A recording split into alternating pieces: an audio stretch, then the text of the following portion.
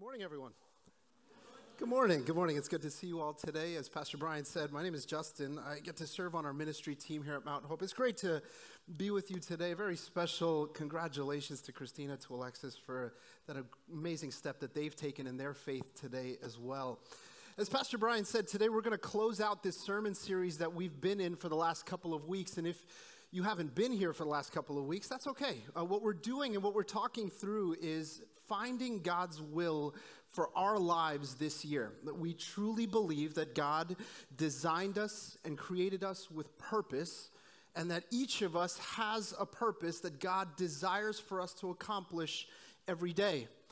And part of how we looked at this design and this purpose is by using this Venn diagram that we've been using over these last couple of weeks. We said that when you discover where your burden, your gifting, your opportunities, and where you hear God's voice, where they come together, is this sweet spot, this place where God desires for you to step forward in faith.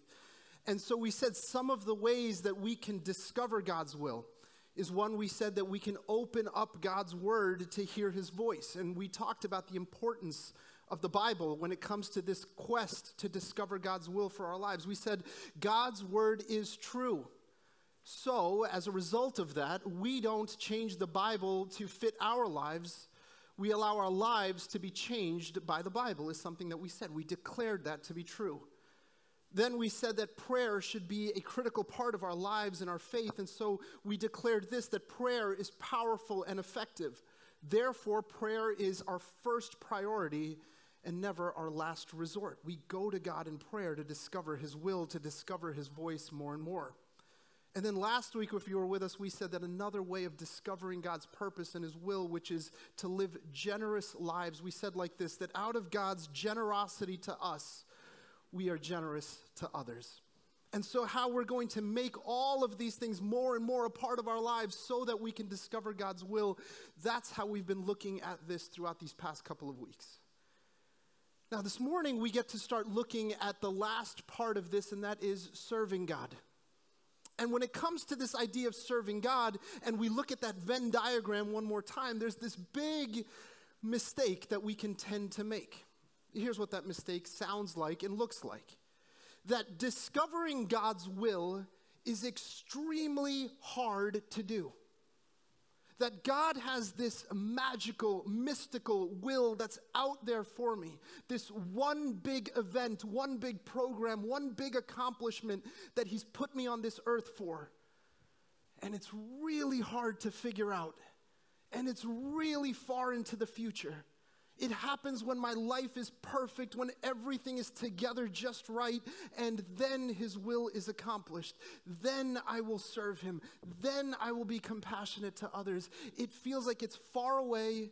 It feels like it's hard to discover. It feels like it's something I just won't know until everything is perfect. In fact, this morning when you come here and someone stands up here and says to you, you should serve God, I'm guessing there's a lot of tension in your own heart when you hear that phrase. And there's all these things that you're probably thinking in your heart. You're probably saying some things like this. I've got needs of my own to take care of. I'm in no position to serve anyone else. I don't even know what I can offer to anyone else, let alone serve God. I don't know what others need, so how can I serve God? I don't know what that person needs or that person needs. How can I do this for someone? And some of us over time have grown cynical or probably even angry a little bit, and we start thinking things like, look, that person is who I'm supposed to serve. Why can't they just get their act together?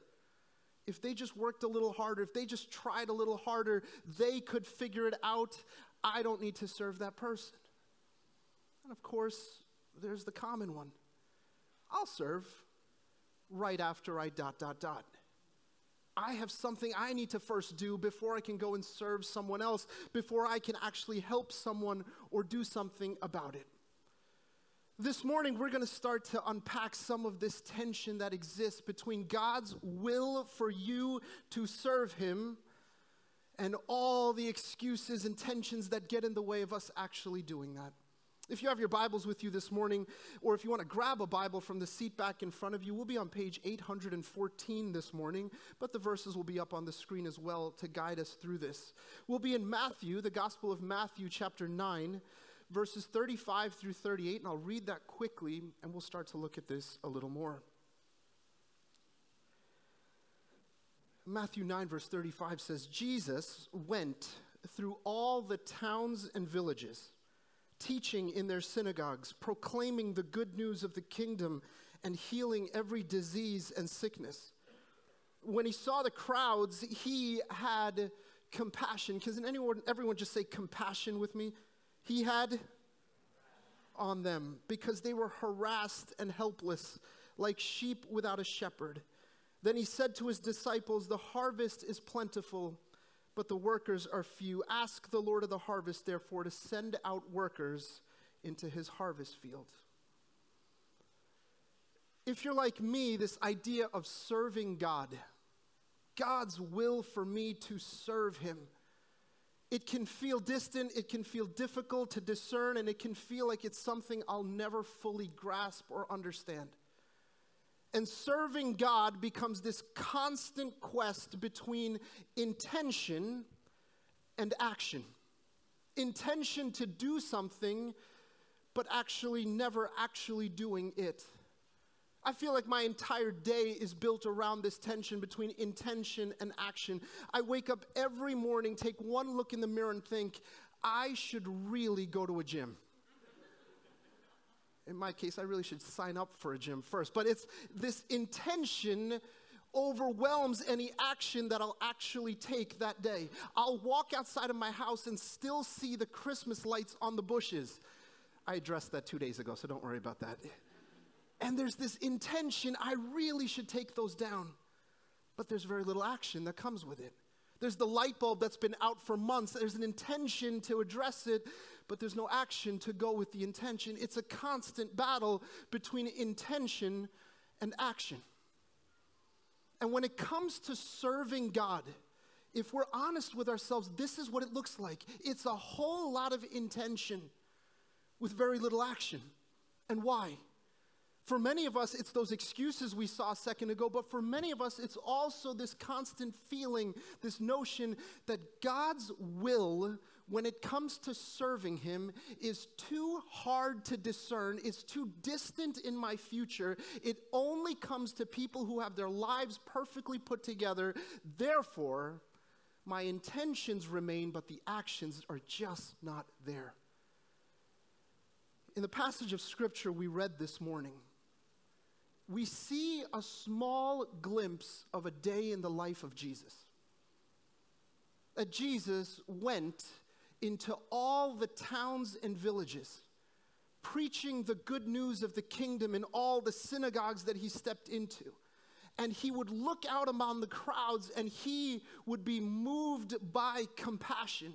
And he would heal all their sicknesses and care for their diseases, and all of their physical and spiritual and mental needs he would address and then move on to the next town or village.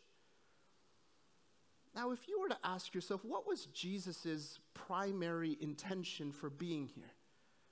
It was to go to the cross and die for your sins and my sins and save us from the power of sin. There was this big thing in front of him, this big grand finale, you can call it that, in front of him.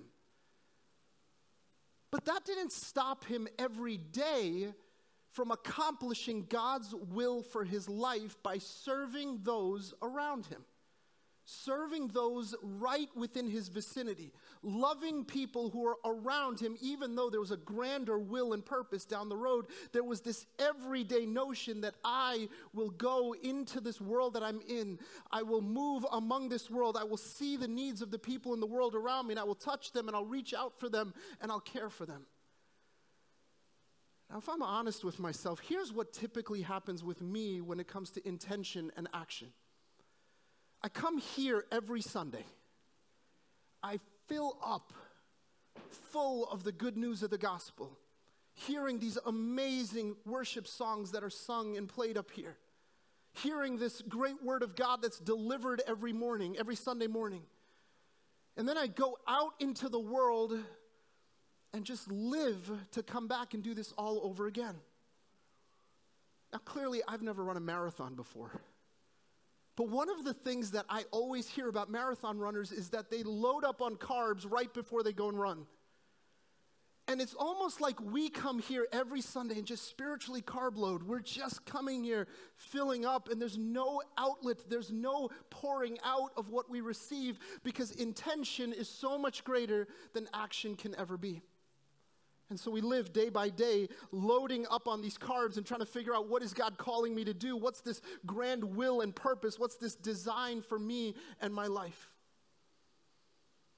Jesus comes to this earth and every day lives out this cycle that you see. In fact, the book of Luke chapter 4, you'll see this a lot. A day in the life of Jesus is just moving, inch by inch, foot by foot, mile by mile, preaching, teaching, healing, and caring for those around him over and over again.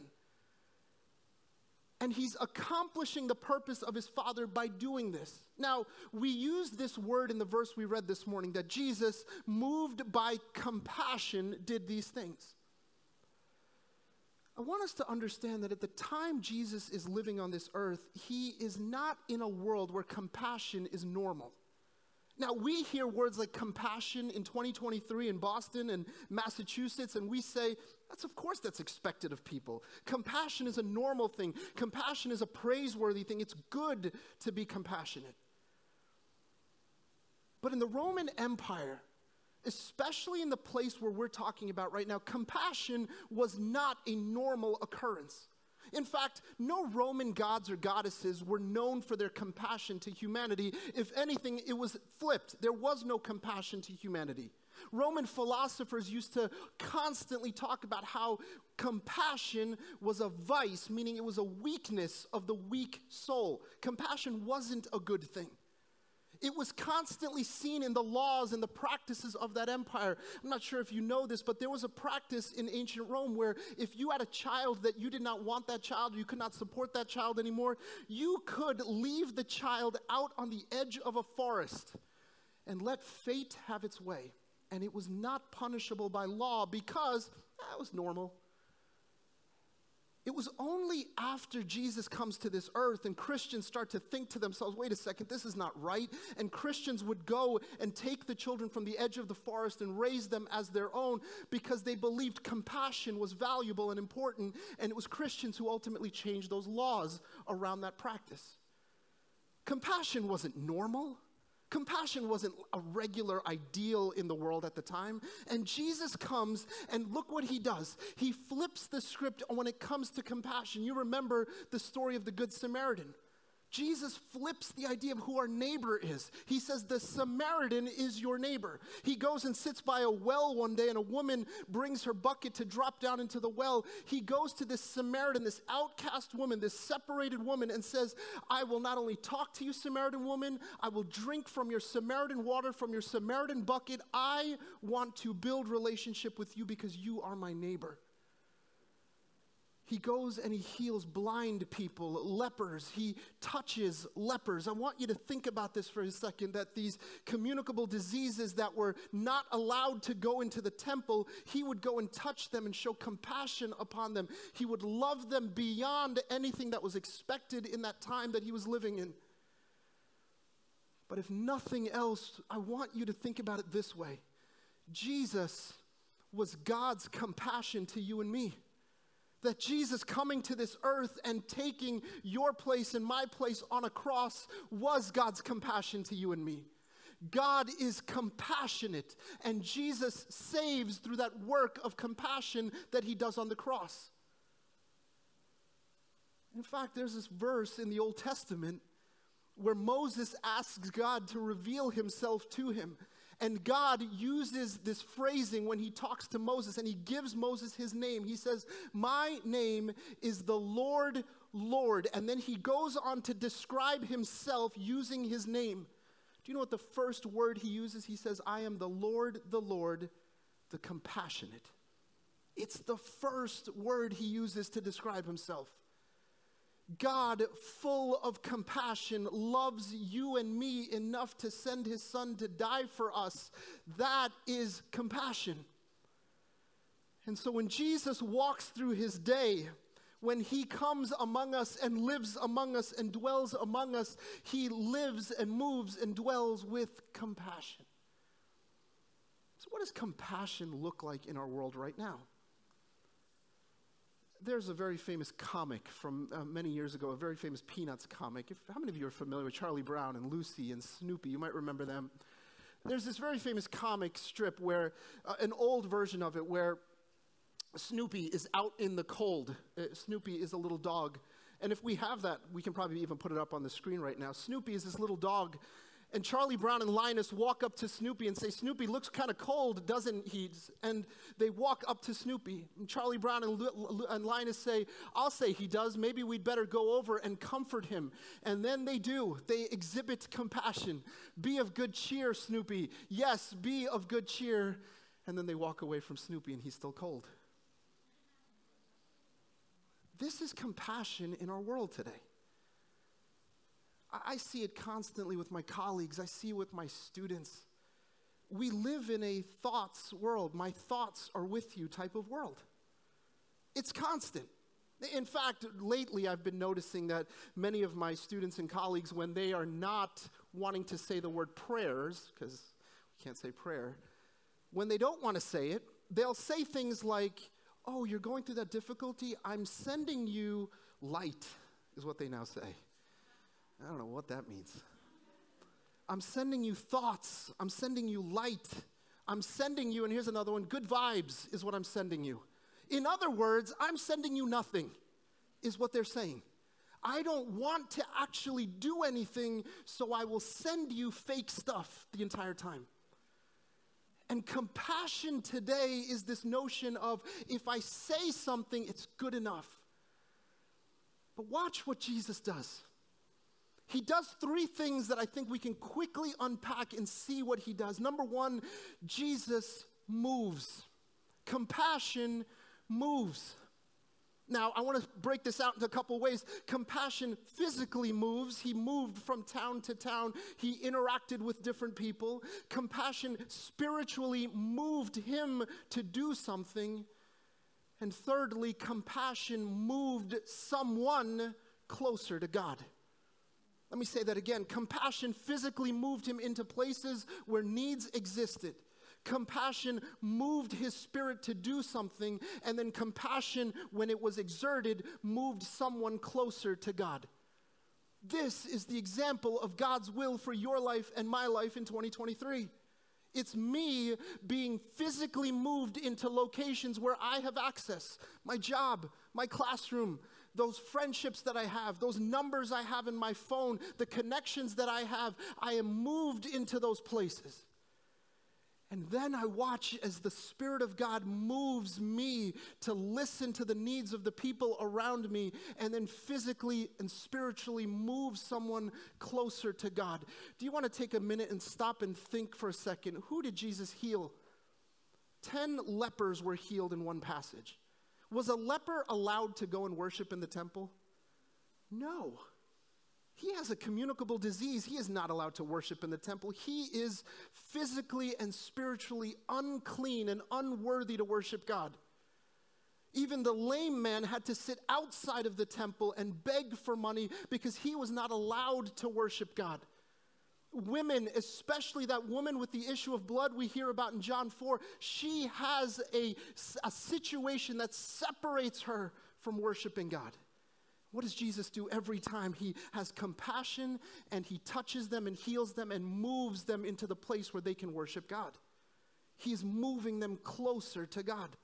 And so when we look at compassion, number one, we're looking at the ability to move not only ourselves and to move our spirit and then move someone closer to God is what we're looking at. Some of you know this. About a year and a half ago, one of my cousins who was battling depression and anxiety and bipolar disorder for many years, she took her own life about a year and a half ago. And as a family, we've been battling this and struggling with this and dealing with the pain of this for a long time now. Along the way, part of what happened was I discovered that many of my other cousins are also struggling through the same issues. And so I regularly will speak to them and talk to them. And last night I was talking to one of my cousins who very seriously battles some issues with depression and mental illness. And last night she was telling me that when she battles mental illness the most is when she has compassion on other people. And so she says things like, you know what I've been doing lately, and she's been doing this for years, is she cooks for people. She'll cook meals and prepare meals for women, especially women going through very difficult circumstances. She'll love them and cook meals for them and prepare meals for their children for the week. And then she'll go and witness to them and serve them and love them. She'll put together these care packages for women in very specific situations and love on them with these care packages. And here's what she keeps telling me. She says, look, because of the illness I struggle with, I have an ability to be compassionate to other women. And because of that, God has put me in a unique position to serve them and love them. And I marveled at what she was saying last night because she said, I do this, and I know it's a healing thing for me too. But here's what I see. It moves them one step closer to God every time I do it. Every package I drop off moves them 1 inch closer to God. And I think for so many of us, here's what we do. We move through the world, but we're not actually moved by what we see in the world. And as a result, we're not moving anyone closer to God. And Jesus just kept doing that. He kept moving people closer to God. I think about our children's ministry volunteers, those names you saw a second ago. They are moved by compassion for the children of this church, and so they are moving them one step closer to the Lord. And that's an important part of the will of God in our lives. The danger is when we see it as this far-off thing, we'll miss what's happening every day as we move through the world. So compassion moves. But do you notice Jesus says something else? He says he saw the crowds because compassion sees. Compassion sees. The only way that we can understand how to serve God is to start to notice what we notice. Right now, if you were to enter into our car, there's a nice big light that says, check engine. But our car also has a feature where you can push a button and make that go away. In fact, most of the stuff that happens to any car, because I know nothing about cars, I do this thing. If I ignore it long enough, it'll go away. In fact, just the other week, and this is going to be embarrassing, but might as well say it from here. I was driving in our car the other day, and I was pulling down the driveway, and I noticed, well, we've had this check brake pads thing on for a long time at this point. And I noticed that it was getting worse and worse to the point where I was pulling down the driveway, and there was this loud screeching noise coming from the brakes. Clearly, there's metal on metal rubbing against each other somewhere. It was really loud, really obnoxious. You know what I did? I turned the volume up really high on my radio. Because I don't have to address something that I don't notice. I don't have to pay attention to something if I don't notice it. And over again, when I walk through my day, this is what I do. God, I want to know your will. I want to know your will. I want to know your will. But I don't want to notice any of the things that are happening every day as I walk through this world. I don't want to see that person who's struggling somehow in their life. I don't want to see or talk to that person who's really annoying at work. I don't want to talk to that person who's really lonely and is just going to tell me all their problems during the day. I don't want to notice those things, but I want to know your will down the road. Jesus saw the crowd, and he had compassion on them. He had to open his eyes and notice what was right in front of him in order to take a step. And this morning, if you've come here and you're saying, I want to know God's will for my life, I want to know where he wants me to serve, let's open our eyes this morning. What are you noticing? What are you purposely ignoring? Where are there people in your life that you're saying, yeah, I don't think I'm going to talk to that person? Do you notice Jesus keeps talking to the unseen people of his time? They're the blind, the leper, the lame, the people who are outside society. He sees them and he goes and interacts with them. He's moved by compassion and he serves them. In fact, two blind men stand up on the side of the road at once and start yelling out, "Jesus, Son of David, have mercy on us." And Jesus, it says, with compassion in his heart, goes over to them because he saw them. Then he asks this question, "What can I do for you?" And they say, "Master, return our sight to us." And Jesus touches their eyes and they are healed and they're able to go and worship. He sees them. And you and I are called to see the unseen that are around us constantly. You are called to move and you're called to see them and serve them. Now that could be happening right here in this church. People that you might just walk past with a quick hello. You'll see them in the time of fellowship right after service. You might see them in the front. You might talk to them quickly. But imagine you stopped for a minute and asked them some questions. Imagine you opened up your heart to them and they opened up their heart to you and we started to see each other's problems. We started to see each other's lives and see each other's suffering. It is changing. It is transformative when we see each other. In fact, there was a point in Scripture in Acts chapter 4 where Philip, this disciple of Jesus, is going along his way and an angel says to him, "Just go down this road." The angel never tells him what to do when he goes down the road, who he will see. He just says, "Go down this road." And Philip starts walking. And as he's walking, he's moving. But as he moves, he sees this Ethiopian financial minister sitting in a chariot with an open scroll, and he's reading the book of Isaiah.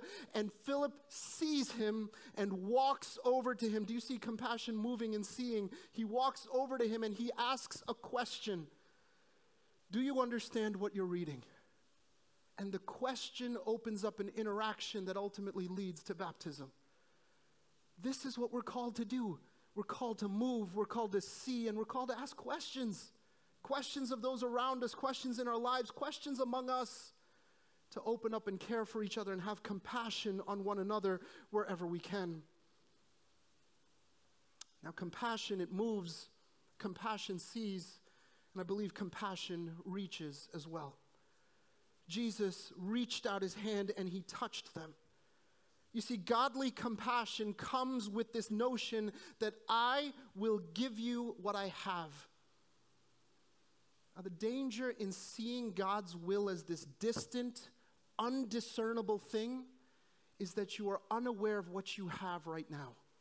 You're unaware of what God is doing and preparing in your life right now to get you more prepared for today, not for 10 years from now.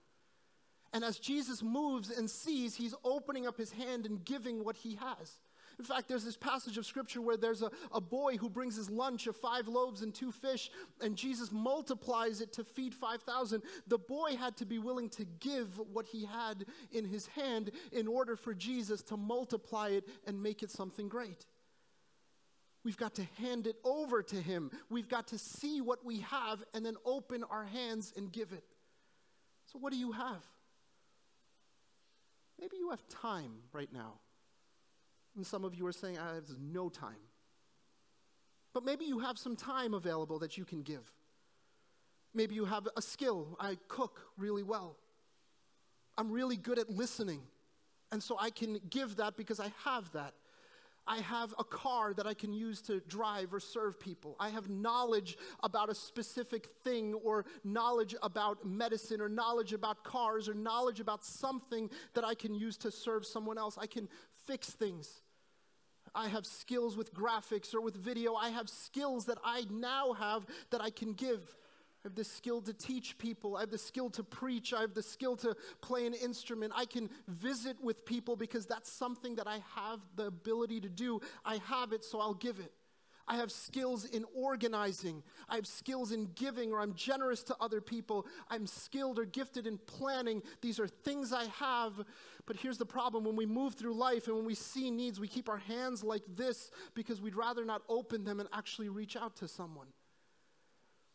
And this morning, if you've come here seeking God's will for your life, I remind you that your life, your experiences, your skills have uniquely prepared you to reach someone that is not being reached. But it requires us to open our hands. It requires us to open our eyes. It requires us to step forward in faith. Here at Mount Hope, we have a compassion ministry that you may have heard about before.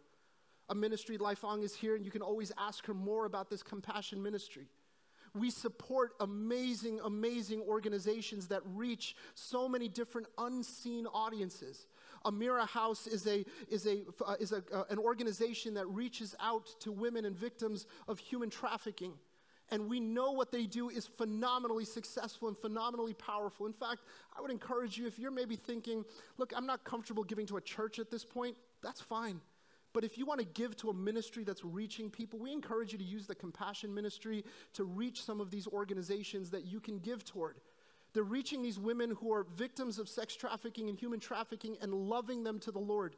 Do you know what Amira's phrasing is, or Amira's, the slogan that they use? It says, this one person in front of me, and then the next person, and then the next person, and then the next person. Amira doesn't say, I'm going to solve, or we're going to solve human trafficking. They don't say we're going to change the world. Here's what they say. We're going to change the world that we move in, the world that we see around us, and the world that we can reach with our hands. Do you see the difference there? It's the same way Jesus exemplified service. I will move, I will see, I will reach. And Amira House says, I will move and I will see the world around me. There are these women who are coming through terrible situations. We will move to them. We will see them. We will reach out to them. It's this woman in front of me, and then the next one, and then the next one, and the next one after that. What if we started doing that? I talk to my students regularly, and something I notice among college students today more than ever before, there is a passion and a desire to change the world. But do you know what that also leads toward? Lofty goals that never happen. Intention versus action. What if you and I could do it the way Jesus did it? Jesus knew he would change the world. But he started by changing the life of one Samaritan woman. 1 blind man, 10 lepers. It was moving through the world and reaching those he could reach first. He had a long-term strategy with 12 disciples, but he had a short-term strategy every day with the people that he interacted with. He moved, he saw, he reached, and he did it. This morning, if you're listening to me, you're probably thinking, okay, what do I do first? One of the things I would encourage you to do is not to see God's will as undiscernible, as distant. Start by looking at today. What is God's plan for me today? Where my burden, where opportunity, where gifting, and where God's voice meet together, where is there an opportunity or a burden or a gifting right there that can be used? I once heard it put like this. Sometimes we come to Christ with this lofty imagination of what he can do with us.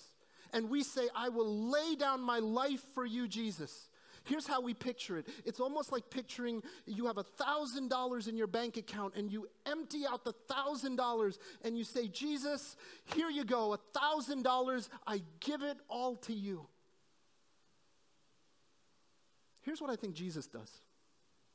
He takes the $1,000, turns around, and changes it for a bucket of 4,000 quarters. And he hands it back to us. And he says, now move in the world you move in. See the world that you're in. Reach out 1 quarter at a time. Just go give out those quarters instead. Instead of seeing a lofty plan 25 years into the future, start right now. That woman that you sit next to at work, when you go and give her buy her a cup of coffee and listen to her problems, that's a quarter. That person, that young boy or young girl that's in our church right now, and you're guiding them through learning junior Bible quiz questions, that is a quarter that you're dropping off to bless them and lead them closer to God. He's saying, go and use the quarters I've given you. D.L. Moody was a famous preacher from the 1800s. He said it like this. He wrote this in his Bible, and I find it so interesting. He wrote, I am only one, but I am one. I cannot do everything, but I can do something. What I can do, I ought to do. And what I ought to do, by the grace of God, I will do. He actually wrote this in the book of Isaiah, right on the side of his Bible. There's a verse in Isaiah that says, whom will I send? Where God speaks out, who will go for us and whom will I send? D.L. Moody wrote these words right next to that passage. He's saying, I am one, and what I ought to do, I will do by the grace of God. Romans chapter 8 says like this, having gifts that differ according to the grace given to us, let us use them. Move, see, and reach.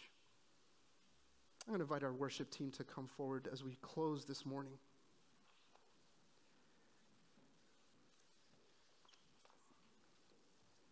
I invite you to close your eyes and bow your heads with me as we think through what the Holy Spirit is saying to each of us as we close out this sermon series. We've been talking a lot about discovering God's will.